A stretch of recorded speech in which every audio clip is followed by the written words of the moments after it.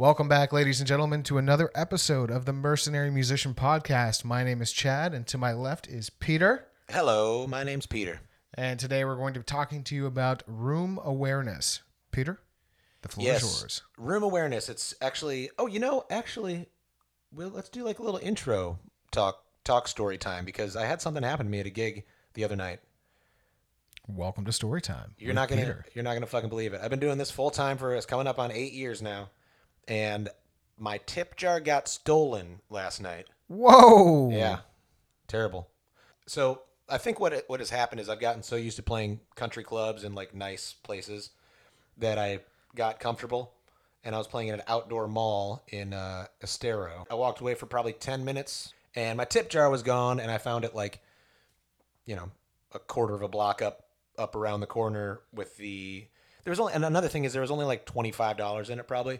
So I was like, didn't even think of it. There's $25 in it, and there's the 20 that I have taped on it for the bait dollar. So I lost like $45. It was probably just, some teenagers running around being shitty. But yeah, it's been a while. So speaking of room awareness, obviously I missed that one. It was a bit of a slow, quiet gig. So I was kind of like just doing almost a paid practice where I was, playing chords on the looping pedal and soloing. So I was not as engaged in the gig as I might have been. So that's probably part of it. Which leads us to room awareness, right? Right? Correct. Right. Specifically, volume.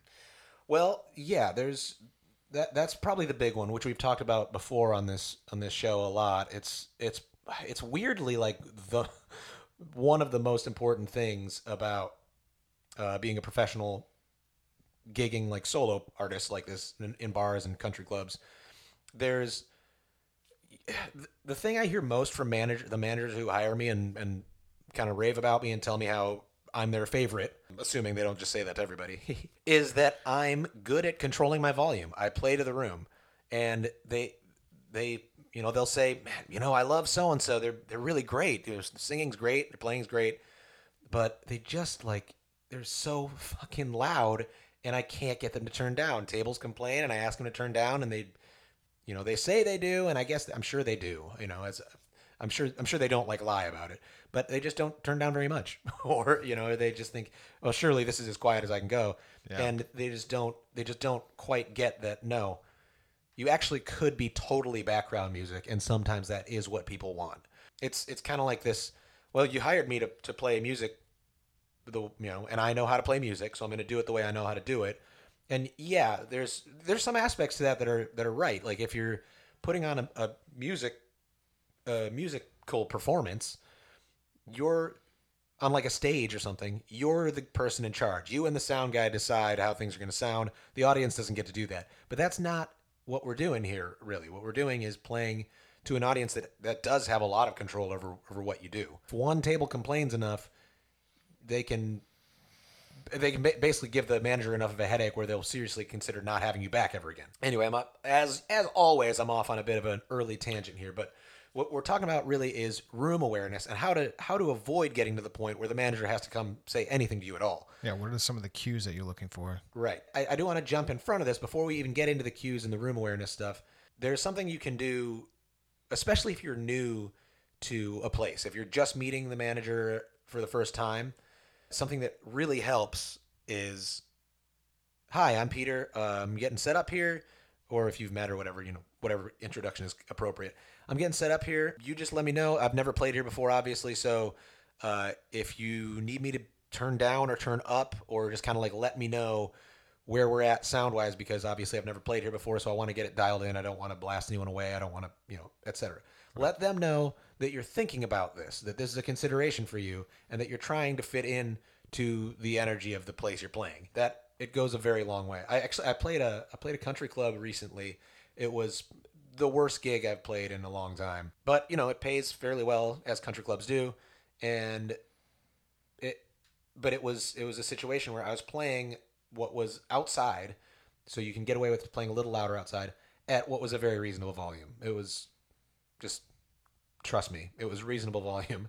And somebody inside sitting at the bar, not a crowded bar, like sitting at a bar where they could have moved further away, had the manager come out, which the manager was actually pretty rude about this too, but had the manager come out in the middle of a song and tell me to turn down, and I stopped what I'm doing, turned down, played something and sang. The manager is like looking off to his left at the person, kind of like, okay, like there's literally one person now in charge of how loud I'm going to be. You know, one guest, even. It's not even a manager. It's a manager being a proxy for some guest who's like not even getting up. You know, and the manager's like, oh, is that good? No, that's not good. Down more. And I'm like, I'm literally like, I'm down to almost off. I'm playing almost silently. Not silently, but almost no amplification. Somebody gets up, 5 minutes later and walks out and goes, man, you got to turn up. And I'm like, I literally just got told to turn down. I'm sorry, man. And so that it tells you it's almost like there's a Hippocratic oath thing going on here where it's like, first do no harm. That's kind of part of what happens here is the person who thinks it's too loud gets, like, a tie goes to the person who thinks it's too loud. It doesn't go to the person who thinks it's not loud enough. It's if somebody is annoyed by your presence, then you got to be closer to not there, Yeah. So anyway, it was one of the worst gigs from my perspective that I've played in a long time because I had to be like almost not there. That was incredibly boring. But I got to the end of that gig, and the manager, it was the manager above the kind of one who was rude, was like, that was great. Thank you so much. And that's make the manager's life easy. That's job. Like, I did my job. Exactly. Yeah.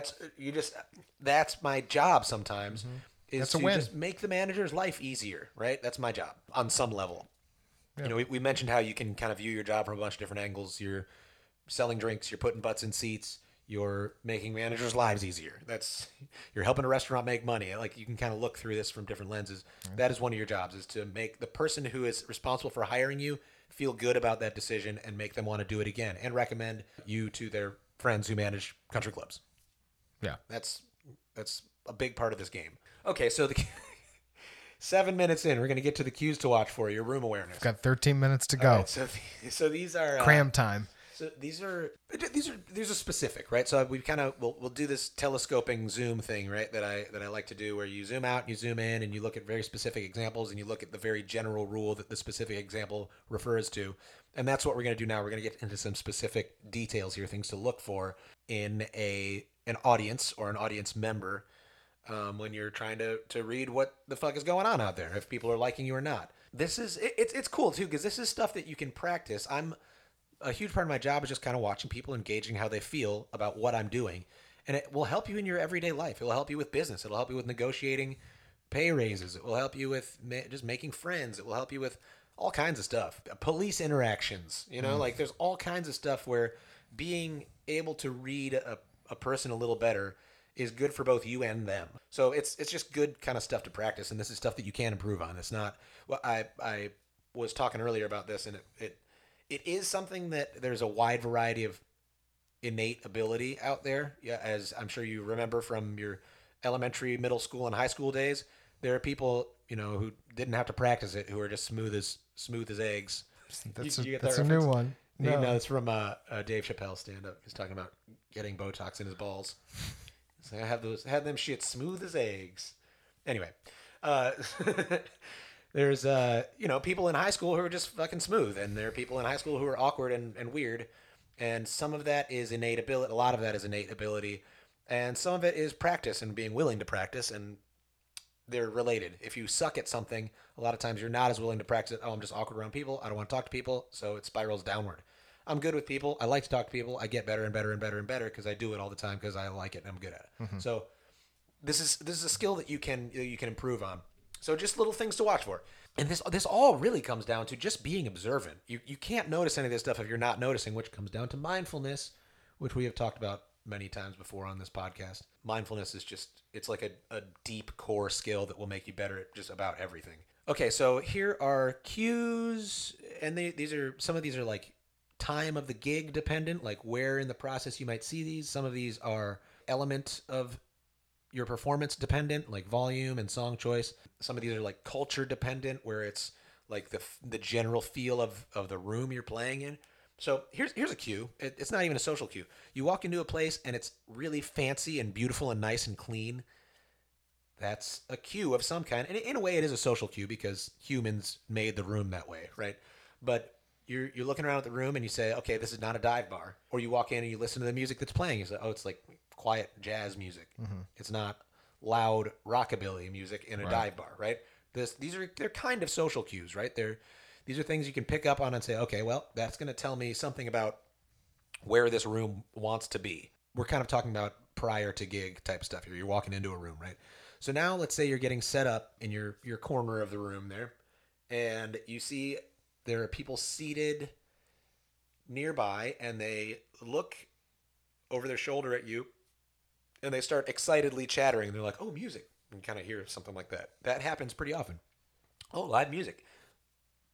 Good sign. That means that's like an excited kind of live music. This is going to be good. Maybe this guy will be good. Let's see. If you hear that, you can do a couple of things. You can kind of pipe in if it seems appropriate and say, hey guys, thanks for being here. I'm just going to get started here in a second. And I know you guys are right up front, but you just let me know if it's too loud. And you can say that to somebody who you think might be excited, or especially somebody who you think might not be excited. It's actually really important when you see that, which is honestly for me quite a bit more common. I play in Southwest Florida. There's a lot of old people, a lot of country clubs. These people generally aren't out to see like a rock show. They're very often just having a quiet chat for lunch. These people don't really want loud music, and a lot of times you'll see a cue like this while you're getting set up, right? This is before you even start playing.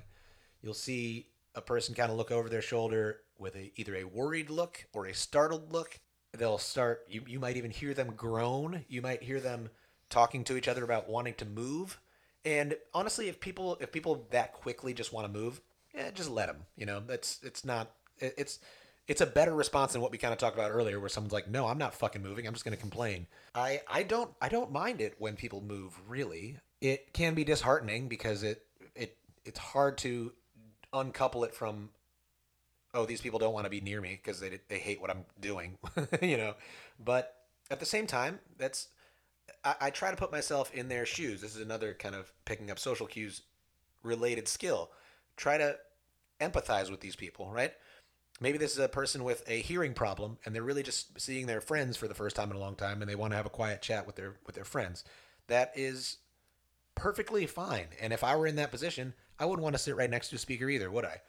So this is just kind of empathizing with people and then letting them be the way they want to be is a good starting position here. Here's something that this goes over. This is a pro tip. This is a hack, right? I know you podcast listeners like hacks, you lazy bastards.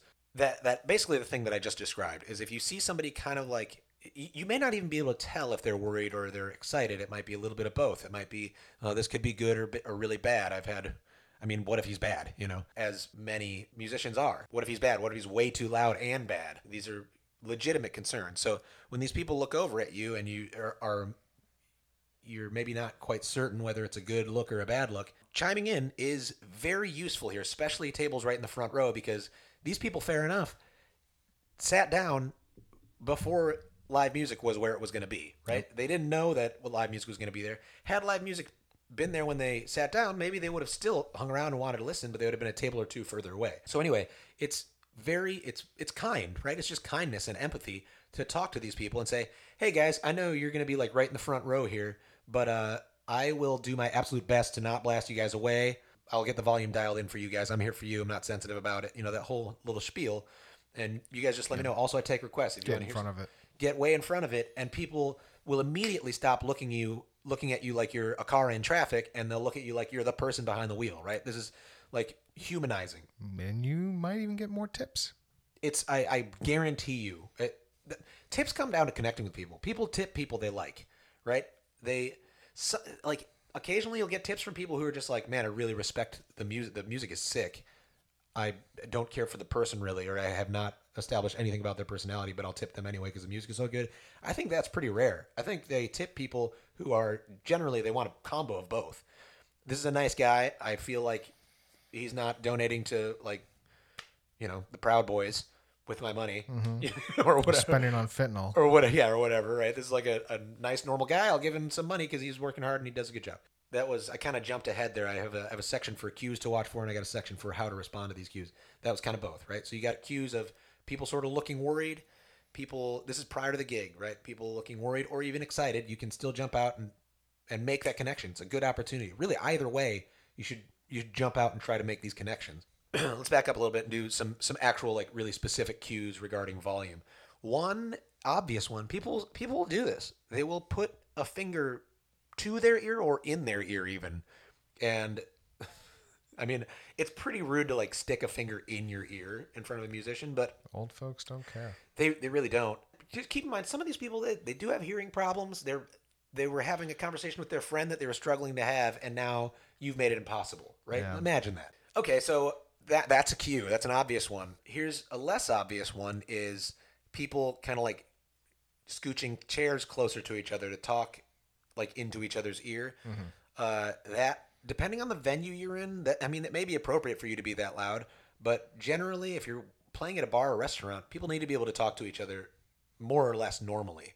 If you are seeing people have to change what they're doing in order to be heard because of what you're doing, because of your playing, it's not always, I never deal in absolutes. It's not always something you need to fix immediately, but it is something to definitely be aware of. Particularly if you're seeing bartenders and servers have to like really struggle to communicate with patrons. That's like you're interfering with commerce here, right? So those kind of cues, kind of shouting over each other, really, facial expressions, scowling, kind of like looking at you, frowning. There's a spectrum of subtlety, right?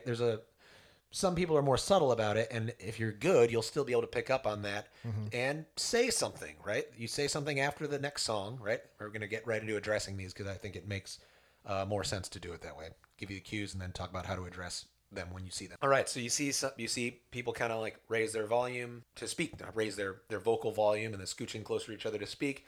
And you could say something at the end of the song and be like, "Hey guys, I just want to let you know I'm not sensitive about my volume. You guys let me know if I'm too loud." And you can oftentimes, when people start hearing human speech instead of song, oftentimes somebody will look up at you, usually, and a lot of times you'll make eye contact with somebody at this table who has been giving you sometimes very subtle body language of like, this is a little too loud. And oftentimes someone will go, "Actually, yeah, just a little bit." But like most of the time if somebody says something, it'll be like that. It won't be like, "Yes, fucking turn down," Been waiting for that. Right. Most of the time people will hear that and be like, "Yeah, maybe a little bit." And then you'd be like, "Absolutely, gotcha." And you turn down and 9 times out of 10, that table will tip you. You know what I mean? That's something that I think musicians, we talked about volume. I think we had a whole episode about volume maybe, but something that musicians take personally, and I just think it's so fucking silly, is this is my art. It goes at this fucking volume. So just eat it, or you're like disrespecting my art. And it's just like, it's not your art, dude. It's covers. Okay, well that's hey, come on, bro. That's an interesting point. I mean, I get your point for sure, and I tend to agree with you. It's not your art. And even if it were, though, I play original songs at these gigs. I play my original songs at the fucking appropriate volume for the room. It's just something. It's just connecting with people. It's empathy. So much of this stuff, we're doing a big zoom out here. So much of this stuff is just being a fucking empathetic, nice, thoughtful person. That's like what so much of life comes down to, and it will make you more successful to think about other people. It's just like that's all there is to it. Think about other people. Think about what kind of experience they're having. Think about what you can do to make it better that's within your power, without bending over fucking backwards and screwing your own shit up. Right? Yeah. Like just be a fucking good, thoughtful person. It's not. I'm acting like it's not hard. It is hard as fuck. Actually, I have a very hard time with it. A lot of my life, but it's not as hard as it seems at first. That's what I mean. Is it's simple, right? Maybe it's simple but not easy, kind of thing, right? Yeah. It's just be thoughtful and try to think about other people. That's what a lot of this comes down to. Another kind of general rule here. You know how I'm seeing these cues? I'm looking up.